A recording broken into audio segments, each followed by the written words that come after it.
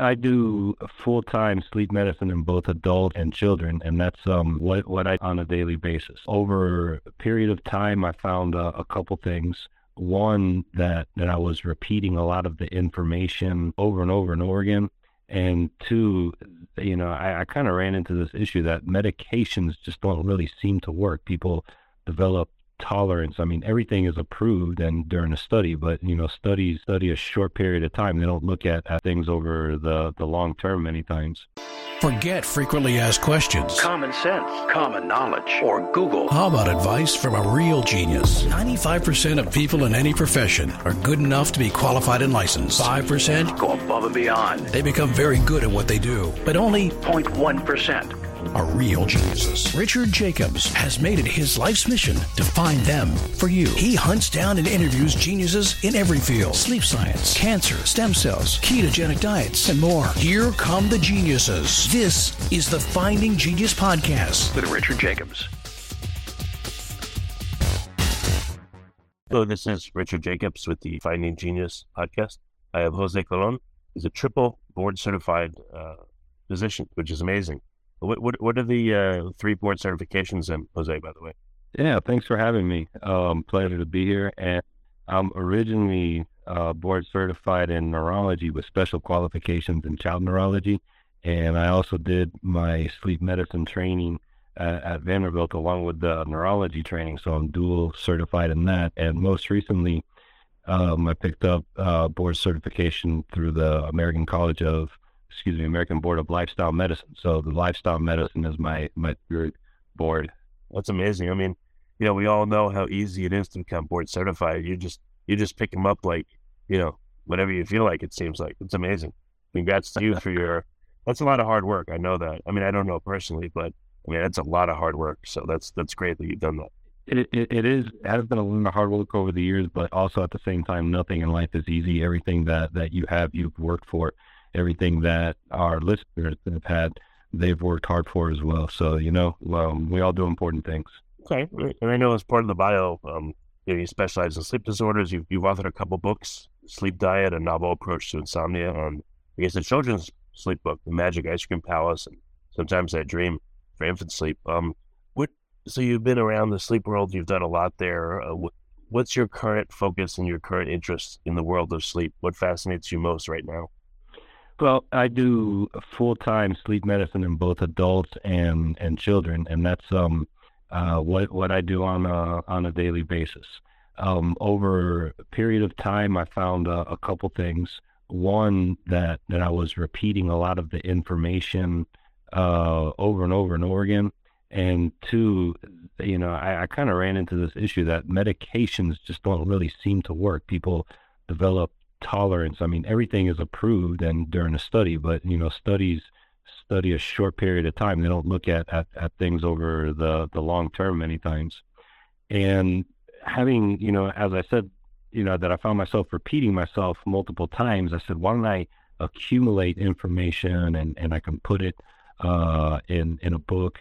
And also having gone through the experience that medications didn't really seem to help over the long term, I'm like, all right, let me learn about as many non-pharmacologic treatments as we can. So I started learning about behavioral sleep medicine, and then started learning about hypnosis, mindfulness-based stress reduction, and my practice in sleep medicine is incorporating this integrative and holistic approach.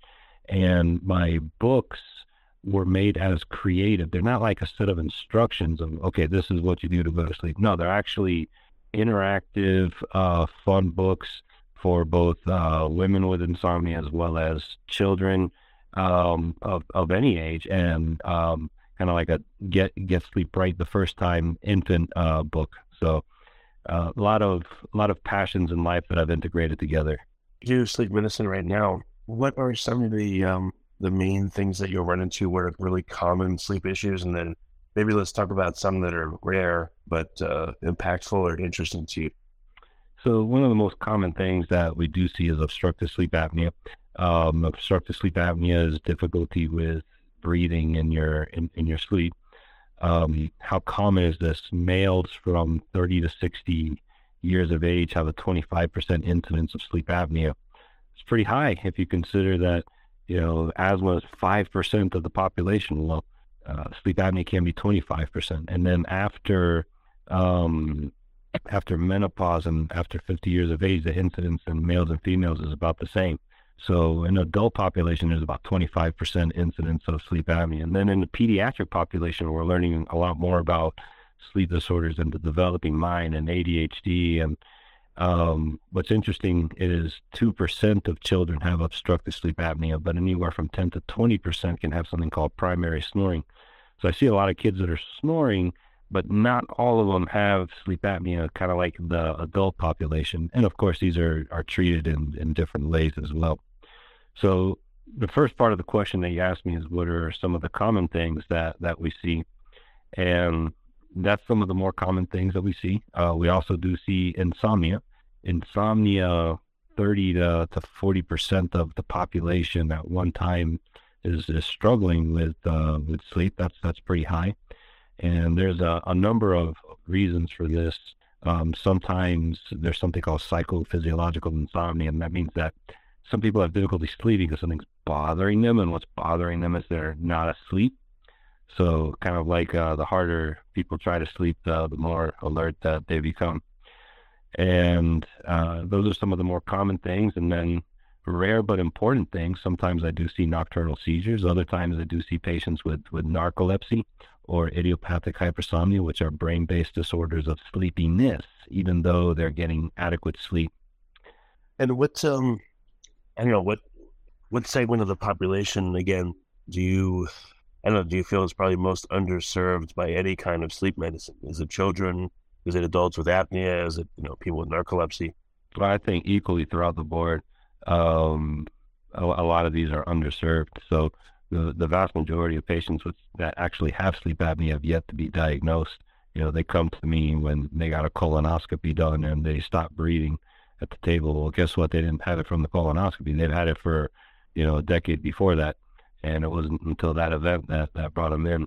And likewise, in the pediatric population, we see a lot of underdiagnosis of sleep disordered breathing and narcolepsy. Narcolepsy in particular is pretty underdiagnosed. The average onset of symptoms is about 15 to 19 years of age, but many times people aren't diagnosed until after a decade later of having had these symptoms of sleepiness, and they're like, oh, well, you're depressed, you're having a sedating antidepressant. Well, you can see how that's not going to necessarily help. But yeah, that's some of the common and underserved things that we see. So what are some of the places where advancements taking place in sleep medicine? Let me back it up. Is it that the technology is there to help people? It's just getting people to understand they need it and getting diagnosis on people? Or is it that new technology is needed and what we have is not adequate for certain conditions like apnea, snoring, etc.? Before we continue, I've been personally funding the Finding Genius podcast for 4.5 years now, which has led to 2,700 plus interviews of clinicians, researchers, scientists, CEOs, and other amazing people who are working to advance science and improve our lives and our world. Even though this podcast gets 100,000 plus downloads a month, we need your help to reach hundreds of thousands more worldwide. Please visit findinggeniuspodcast.com and click on Support Us. We have 3 levels of membership from $10 to $49 a month, including perks such as the ability to see ahead in our interview calendar and ask questions of upcoming guests, transcripts of podcasts you're interested in, the ability to request specific topics or guests, and more. Visit findinggeniuspodcast.com and click Support Us today. Now, back to the show. I mean, everything that you said is true. You've obviously researched this, so you're pretty well versed in this. If I can add to what you said is medical education actually isn't up to snuff with where it should be. For example, when I did my medical school training, I received 1 lecture on sleep apnea, and then I received a lecture on medications for sleep by a psychiatrist, and that was it. When I did my primary care residency, I got no lectures on sleep. And then I decided to become a child neurologist, and at Vanderbilt, the Department of Sleep Medicine was through the Department of Neurology, and that's the first exposure that I got of sleep.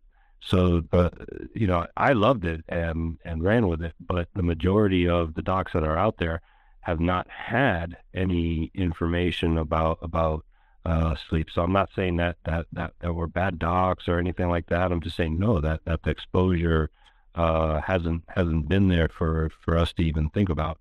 And people say, the eye does not see what the mind does not know. And if you aren't taught these as possibilities, you're going to miss it.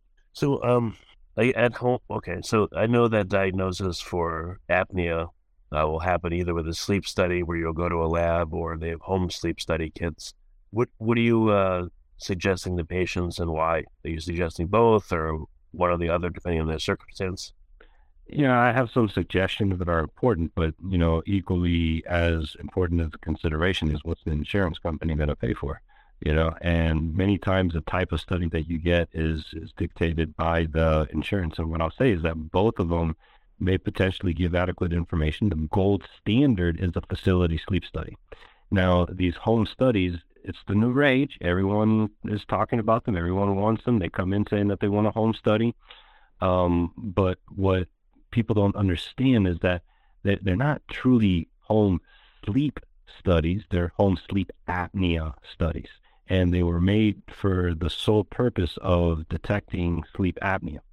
The majority of these home studies actually don't look at brain activity, so they're not looking at sleep quality. They're not looking to see if you're getting into the stages of sleep.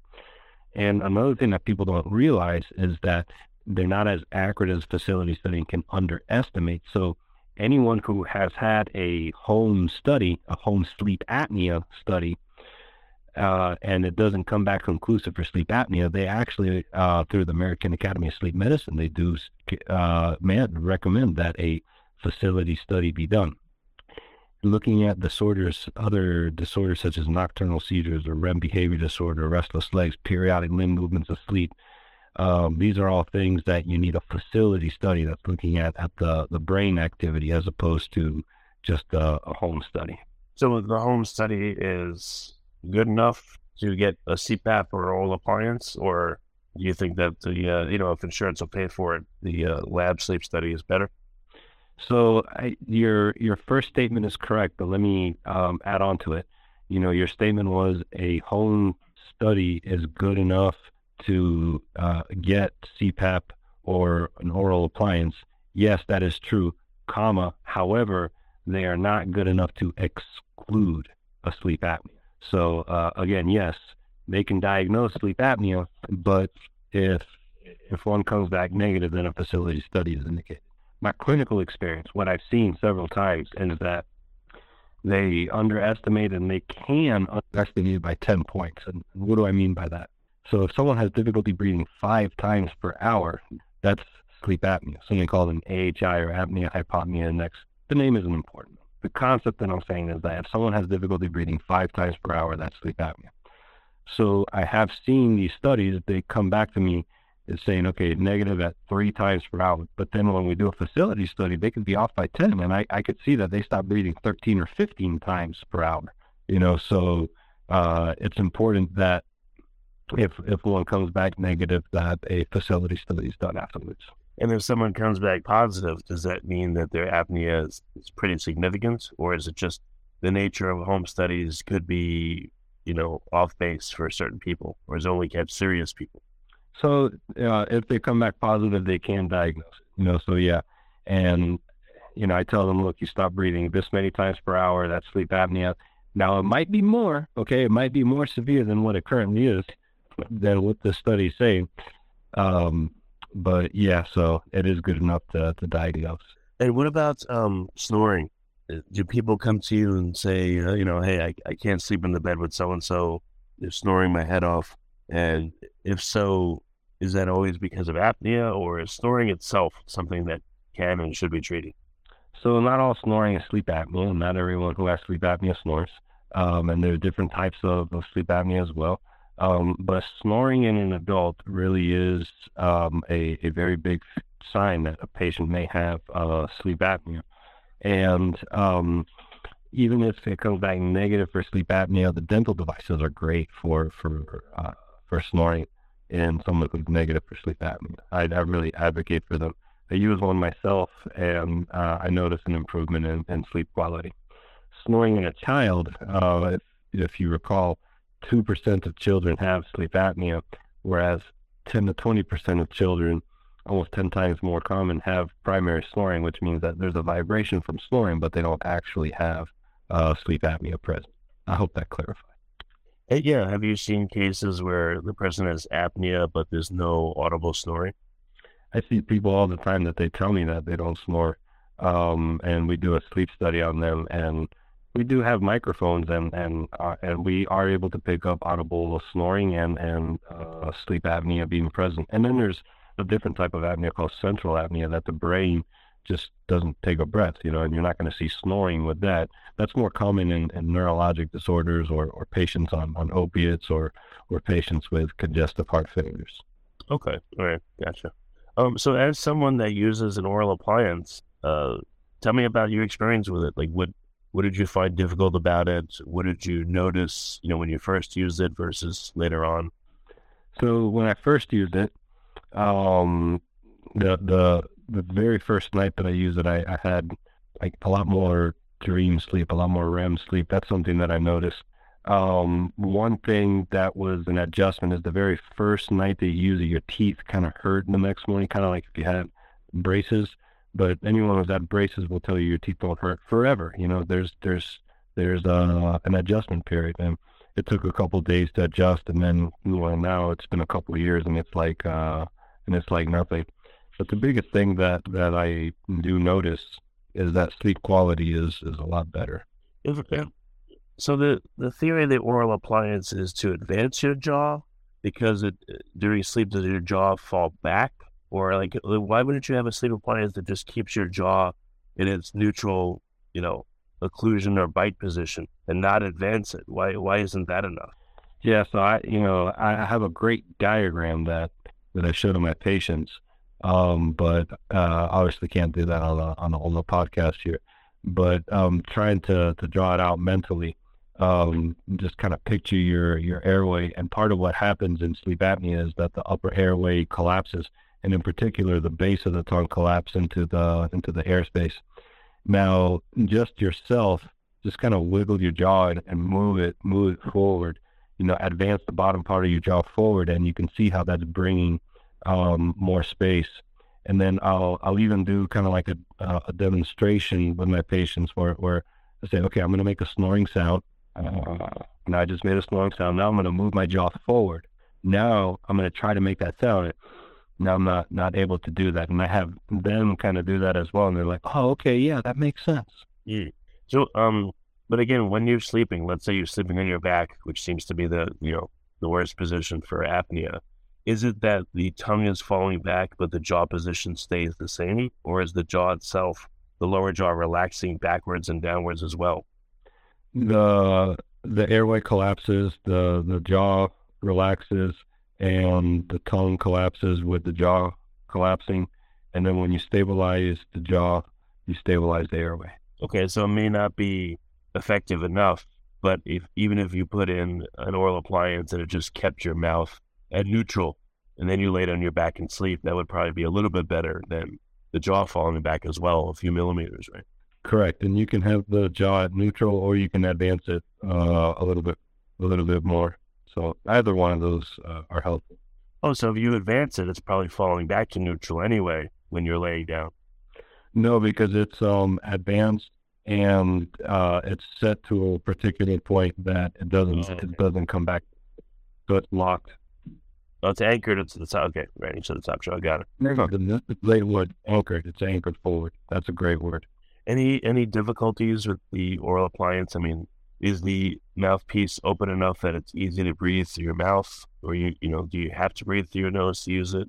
Yeah, you can breathe through your nose or through your mouth, and most people be able to do a combination. Maybe would it make sense for someone to wear it for an hour a day at first to get used to it, and then wear it for the whole night, or just put it in and try to sleep with it the whole night the first night? Just put it in and try to sleep with it. Let me kind of answer the question a different way. Does it make sense to breathe in your sleep for just 1 hour?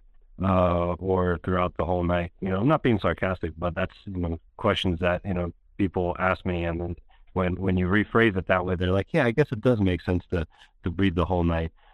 People even ask me with the CPAP, should I just use it for a couple hours? Well, I mean, how many hours in your sleep do you want to breathe? They're like, oh yeah, I guess throughout the whole night, Yeah. Since you've been wearing one for years, have you noticed that your lower jaw has permanently advanced? Like, has it changed the shape of your face? Has it done any like myofunctional therapy on you? None at all. It's been fine. Because it just does it overnight. It doesn't advance it forever. Now, it does need to be monitored by a dentist, and I do have a dentist that monitors it. But no, these things help more than they cause problems. Okay. But, the same is true with CPAP. Someone uses a mask to help them breathe during the evening. I have seen skin breakdown or rashes. Some things work for some people. Other things other people need other types of treatments. Yeah, I was going to ask you with CPAP versus oral appliance, which one is easier for people to use and continue to use? CPAP by far is the gold standard. The dental devices, however, have better data in terms of compliance and preference. Now, having said that, CPAP is appropriate for all sleep apneas. The oral appliances is more pertinent for mild sleep apneas, or sometimes mild to moderate. They're really not indicated in severe sleep apnea unless someone has really failed CPAP. Then reducing the severity a little bit is better than continuing with a severe sleep apnea. And I guess there's some people that use both, right? I think the use of both is underutilized, and the role for using both, let's say both at the same time, okay, is if someone has a really bad sleep apnea that they need high pressures and they're having problems tolerating it, moving your jaw forward while you have the CPAP on helps reduce the amount of pressure that they use. So that's one way. Now, another way is sometimes people alternate.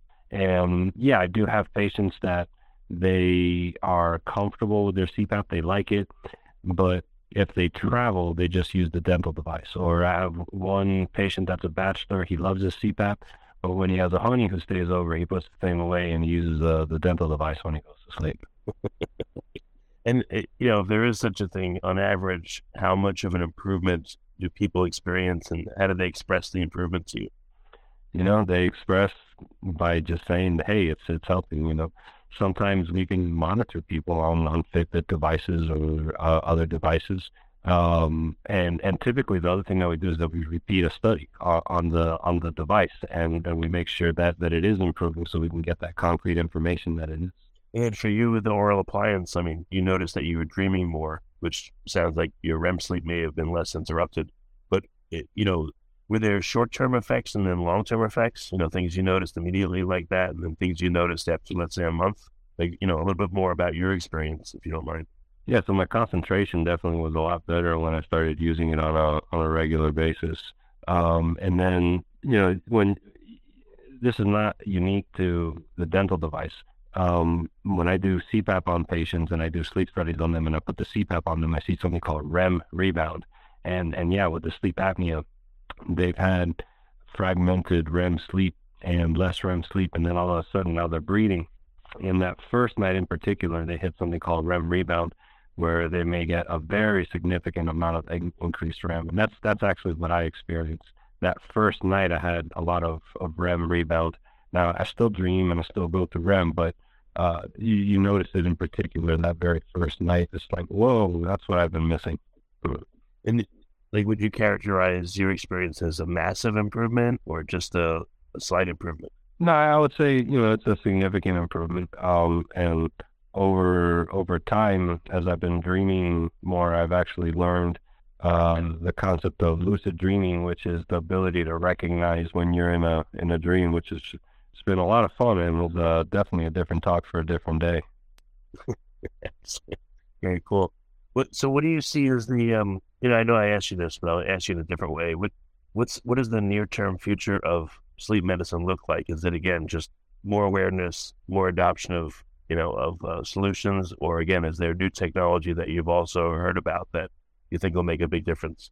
I think new technology is always evolving. You know, in regards to CPAP, the technology is the same as it was 20 years ago, but what's different is the comfort features, so new mask, new expiratory pressure releases. There's always new features that are being made to make it a little bit more comfortable and tolerated. There's also some implantable devices, kind of like a pacemaker that stimulates the upper airway. That's going to be a technology that's going to evolve over time to help treat sleep apnea. And then, there's always going to be a role for the sleep lab, but there's also home sleep monitoring equipments that are in evolution as well. So one thing that people have said is that more has been learned about sleep over the last 10 years than we've known over the previous 100. And I believe that to be true. Yeah, one more thing I want to ask you, just in brief, about children.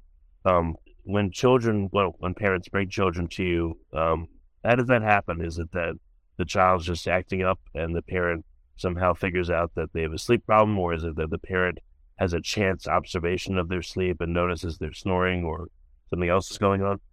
All of that is correct. So sometimes there's neurobehavioral considerations and they want to rule out sleep apnea or periodic leg movements of sleep as a cause of it.